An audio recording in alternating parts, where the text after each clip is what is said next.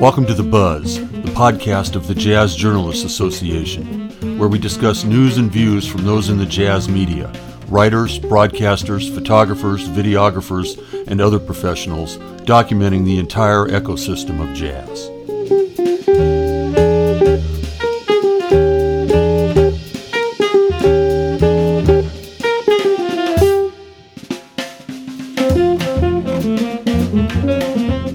Welcome to The Buzz, the JJA podcast. I'm your host, Rick Mitchell, and today we are going to be talking about the nominations for the Best Jazz Books of 2021 and the winners of this year's Jazz Heroes Awards. I'm here now with three members of the JJA Book Committee, Bob Blumenthal, coming to us from Boston, Fiona Ross in London, and Todd Jenkins in San Bernardino, California. So, Bob, can you give us a little bit of the history of the JJA Book Awards? Well, the award itself has been part of the series of awards that the JJA gives. And I think to that extent, a book award for jazz journalism, it's not something the JJA invented. The thing that makes the Jazz Journalist Awards most unique is that various classes of journalism receive awards. And the book award had been part of that group for years.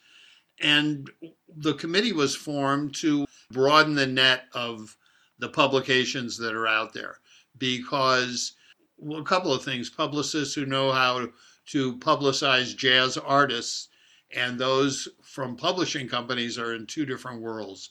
So many of the worthwhile books that have been published, we don't even get to hear about in time to consider them for awards.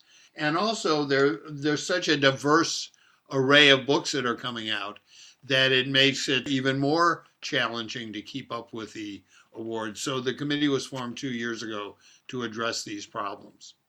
And how does the committee work? Well, let's see what the committee members think. How do you think it works? I think it works beautifully. We work pretty darn hard at times. Yeah, we receive suggestions from publicists and publishers and authors and such throughout the year, or we'll just find some blurb about something online, and then individually we try and hunt them down and share them amongst ourselves. Sometimes we mostly this year got a lot of PDF files. Some things weren't quite available, so we had to go hunt down a hard copy or something. We meet several times a year on Zoom and discuss the books that we've individually read and their pros and cons and try to get a feel for where we are at that point during the year, and then it continues throughout the year until we have narrowed it down to the final few. I was just going to say one of the wonderful things about the way I think we talk and share about books is we have a list of recent publications, but then all of us will go, oh, did you know this book has just been published? And that's not on our list. And we have a great conversation about books that none of us knew about. So yeah, I think it works really well that way. And how many members are there on the committee? There are 5 in all. And we have, London, Massachusetts, Indiana, and California represented. So we cover time zones, perhaps limited linguistically, so we're dealing with English language publications. But we've got a much wider view of what's going on as far as jazz books are concerned. Can you give me an estimate as to how many books were under consideration? Well, I would say we were aware of at least 4 dozen. It's probably a reasonable number. And we were able to track down over 3 dozen of them. You know, that's a fair amount of books. I think we're all on the lookout for any news item or publicity release we might happen upon, or people tell us about books, or even we read about books. I know I go to 2 or 3 of the more reliable bookstores in my area and just look at their music sections to see if some books have shown up that I was unaware of. It's unlikely that all of you would have read 4 dozen jazz books, unless maybe you didn't read anything else all year long. So do you trust each other's recommendations when not everybody can get to everything? Absolutely. And I think this is one of the things, one of those to-do list things that's a magnificent to-do list. So we all have a huge list of books that we all actually want to get through. But in reality, as you say, the likelihood of us reading kind of 48 books is hard and unlikely. But we all get through as many as we possibly can. And also we share them. So when we do meet, we will present books. So which ones have we read since our last meeting? And we'll discuss them. And a lot of the time, they're different books, or they're books that we've read together as such, so we can say, oh, actually, yes, I've read that, and we explore that. Or it's, oh, I haven't read that one yet, tell us about it. So I think it works really well because, of course, reading 48 books on each of us is highly challenging, let's say. And it helps that we have, say, Fiona in London, because Fiona has ready access to books that might not be as readily available in the United States that she can tell us about, and then we can try and hunt them down on Amazon or something like that. But there are a lot of the things that she comes up with that were not on our radar here in the United States. And myself, I live in a cultural graveyard, so I either drive 50 miles to Vroman's in Pasadena to buy a book, or I have to rely on Amazon or try and get a PDF from a publisher. But one way or another, we try our best to work through the very large list as best we can. And I think all things considered, we do a pretty good job between the five of us of covering all the bases. To me, it's really a fascinating process because receiving the PDFs has made it easier. I think it's easier for the publishers as well because they can get them out in advance of the final hard copies. But if one of us finds a book and is excited about it, you go to a meeting and you come back and say, gee, did I get a PDF of that? Can I find that in a local bookstore? I want to read that even though I have other books to present the next time around. I want to look at that book as well. And you stumble across a book that you're interested in, you can inspire the other members of the committee. So what this has done over the couple of years we met, I think, has led us to trust each other's tastes and judgments. One thing that's changed this year, I think, is that there are now two categories in which you've identified the books. Could you explain those? Sure. First of all, they, oddly enough, reveal what was basically a 50-50 split in the types of books we received. We realized that while biography tends to dominate in the book categories, there are all kinds of books that have been written about jazz. And so we wanted to find a way to throw a spotlight on more varied kinds of jazz books and also maintain some kind of balance where we're not just creating a category because a book, for 1 year there's one book of jazz poetry that we're going to give a poetry book award. We have to have a critical mass. So we've got two categories. One is biography and autobiography, which is half of the books we received. And the other is called history, criticism, and culture, which we hope casts a wide enough net to include some of the other kinds of books we've read. So can you tell us who this year's nominations are? Let me do the biography, autobiography. There are 5 nominees, and as I say, that means they received at least 3 votes. There's Cisco Bradley's Universal Tonality, The Life of William Parker, Gary Carner's Reflectory, The Life and Music of Pepper Adams, Dottie Dodgen and Wayne Enstice, The Lady Swings, Memoirs of a Jazz Drummer, Bill Milkowski's Ode to a Tenor Titan, The Life and Times and Music of Michael Brecker, and Deanna Witkowski, Mary Lou Williams, Music for the Soul. This is, it's an interesting mix. There are some iconic musicians. In the case of Cisco Bradley's book on William Parker and Gary Carner's book on Pepper Adams and Bill Milkowski's book on Michael Brecker, they're written based on personal knowledge of the subjects and the friends and collaborators of the subjects. In the case of Deanna Witkowski's book on Mary Lou Williams, there's some new research, not just on her life, but new music that's emerged that's discussed in the book. And then you've got Dottie Dodgen, who passed away just a few months ago. You've got an autobiography told in her voice that covers an incredible array of jazz history. So it's very diverse and all very worthy, we thought. And moving to the other category. Well, the other category, we got it down to three choices. The first one is called She Raised Her Voice, which is an illustrated book about 50 important Black women in the arts who made a serious impact on the culture. The second one is Footnotes, which is Cassine Gaines's book about the attempts of James Reese Europe and Noble Sissle and U.B. Blake to integrate Broadway, and then as a result integrate the American arts as a whole. And it also discusses some of the difficulties they went through as Black men in the American military a little over 100 years ago. And the third one is called Soundtrack to a Movement, which looks at the ties between jazz and Islam and Black nationalism in the 1960s and 70s. And then there are honorable mentions for both of these categories as well. Quite a few, actually. Well, I think that the website will have these posted. True. And there'll be some brief summaries of those that the members of the committee wrote. So I think I would encourage people to go and visit the website and read our comments. And these nominations are posted ahead of the nominations for the music poll to give voters a chance to read the books, or at least read as many of them as possible. So the nominations are posted on the JJA website, which is news.jazzjournalists.org. Voting for the finalists begins April 15th and closes April 27th. The winners will be announced May 2nd. Anybody have any final thoughts on this?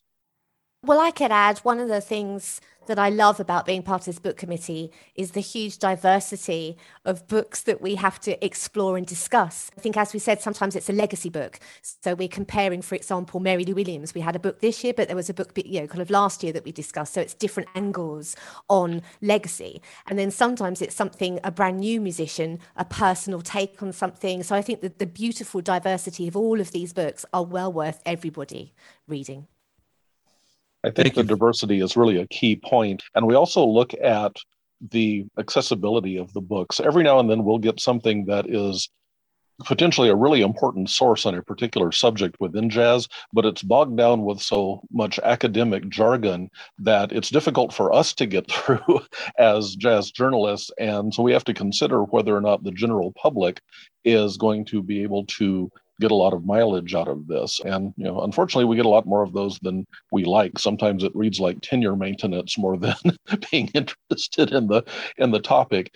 And then there are some that, my taste in a particular style of writing might be different from Bob's or Fiona's or someone else's, but we try and keep that out of it and just look at the overall quality of the information and the research of whatever is presented. It takes a lot of weighing, which is why it's good that we have an entire year to put this together.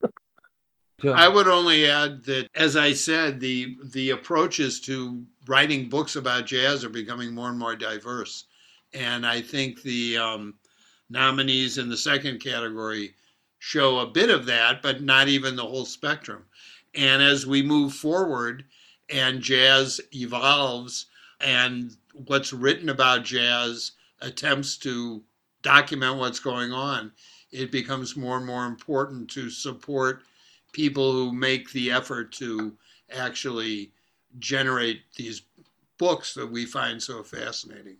So I would just encourage, particularly any publishers, to let us know when a book related to jazz comes out. And keep reading, everybody.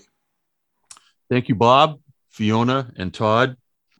You're listening to The Buzz, the JJA podcast. I'm Rick Mitchell. When we come back, we're going to be talking with Susan Brink, associate producer of the JJA Jazz Heroes Awards.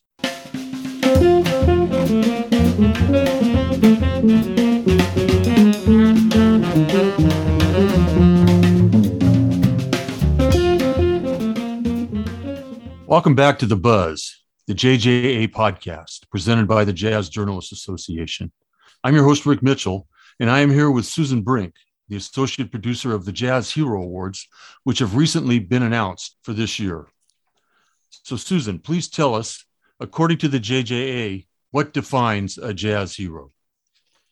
A jazz hero is someone who goes over and above their job description to keep their jazz community vibrant. So we're not simply honoring great musicians. We're honoring the support system that allows this art form to continue to thrive. Correct.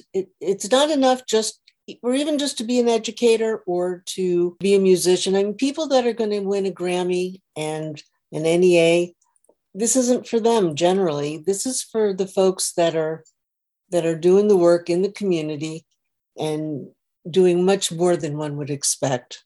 And it's also not so much for jazz journalists either, although sometimes jazz journalists also qualify as jazz heroes. Absolutely. Absolutely. Yeah. So how does the Jazz Journalists Association find out about these people? Oh, how do I discover a jazz hero? Right. Well, we hear from our members. Our members will often ask me if I'd heard of this one or that one, and I might want to consider. I also put out a call to our membership through our social media outlets saying it's that time of year, send suggestions. And I also talk to road warriors. There are a lot of people who are touring and they get to go into different communities. And I ask them who's doing things that are over and above.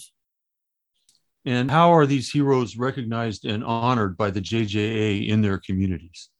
Well, we have awards made, little statuettes, and it'll be announced in their newspapers and on their social media. And before COVID, we would have parties. We would help communities create proclamations and have parties. But now that COVID has come in, we've laid off that a little bit. So most of our awards will be done at outdoor events in the community where people can come and celebrate, like summer concert series and what have you.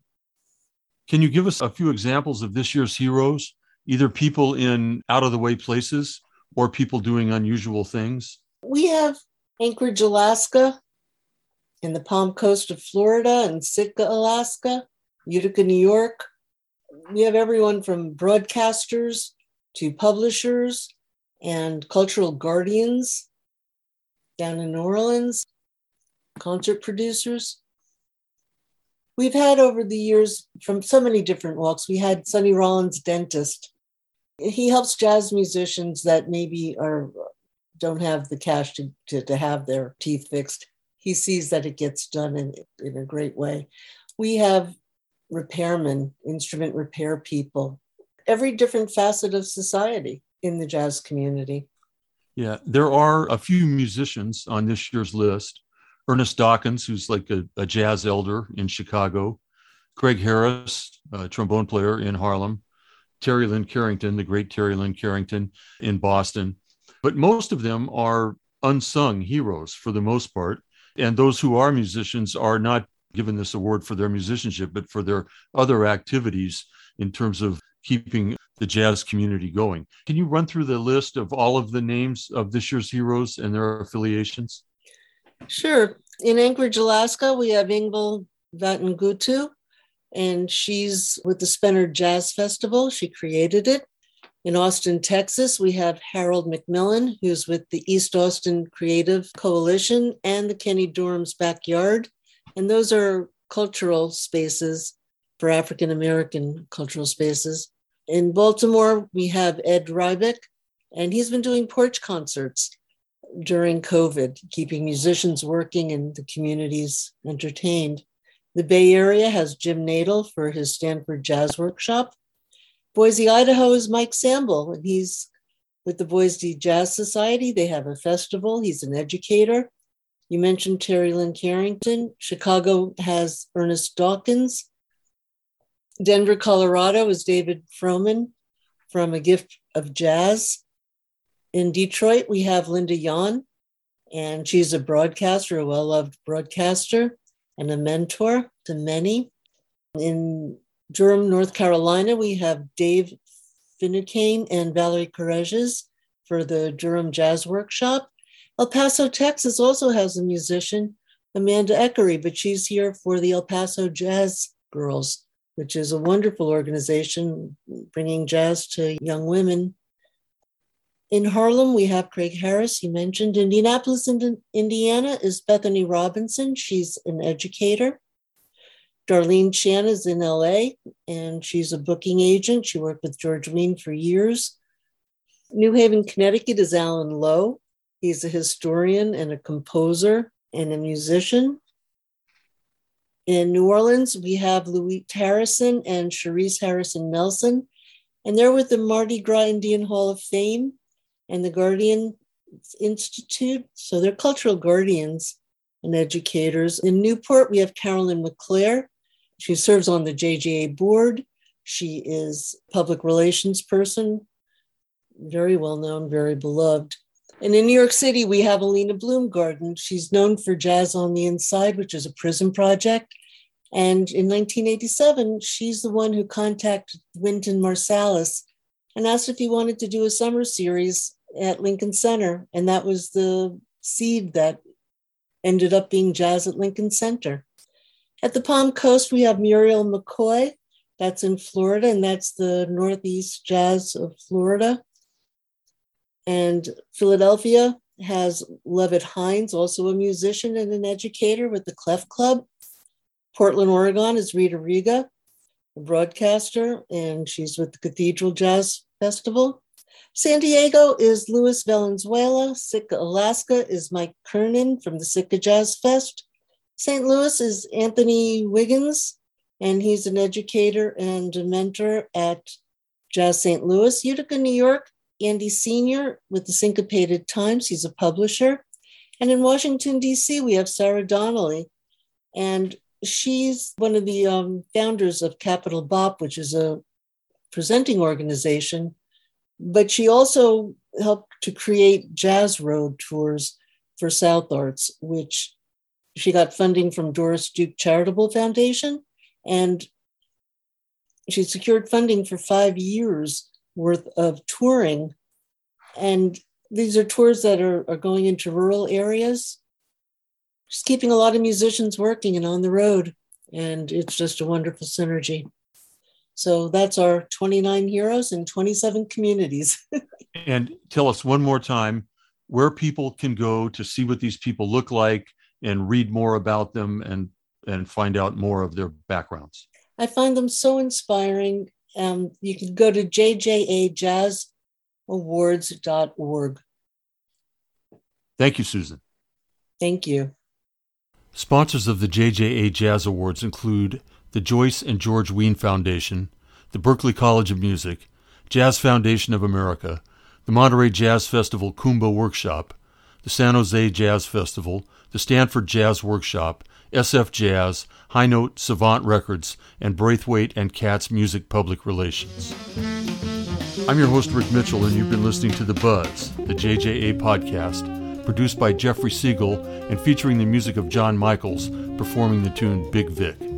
Thank you for listening, and please come back for the next edition of The Buzz.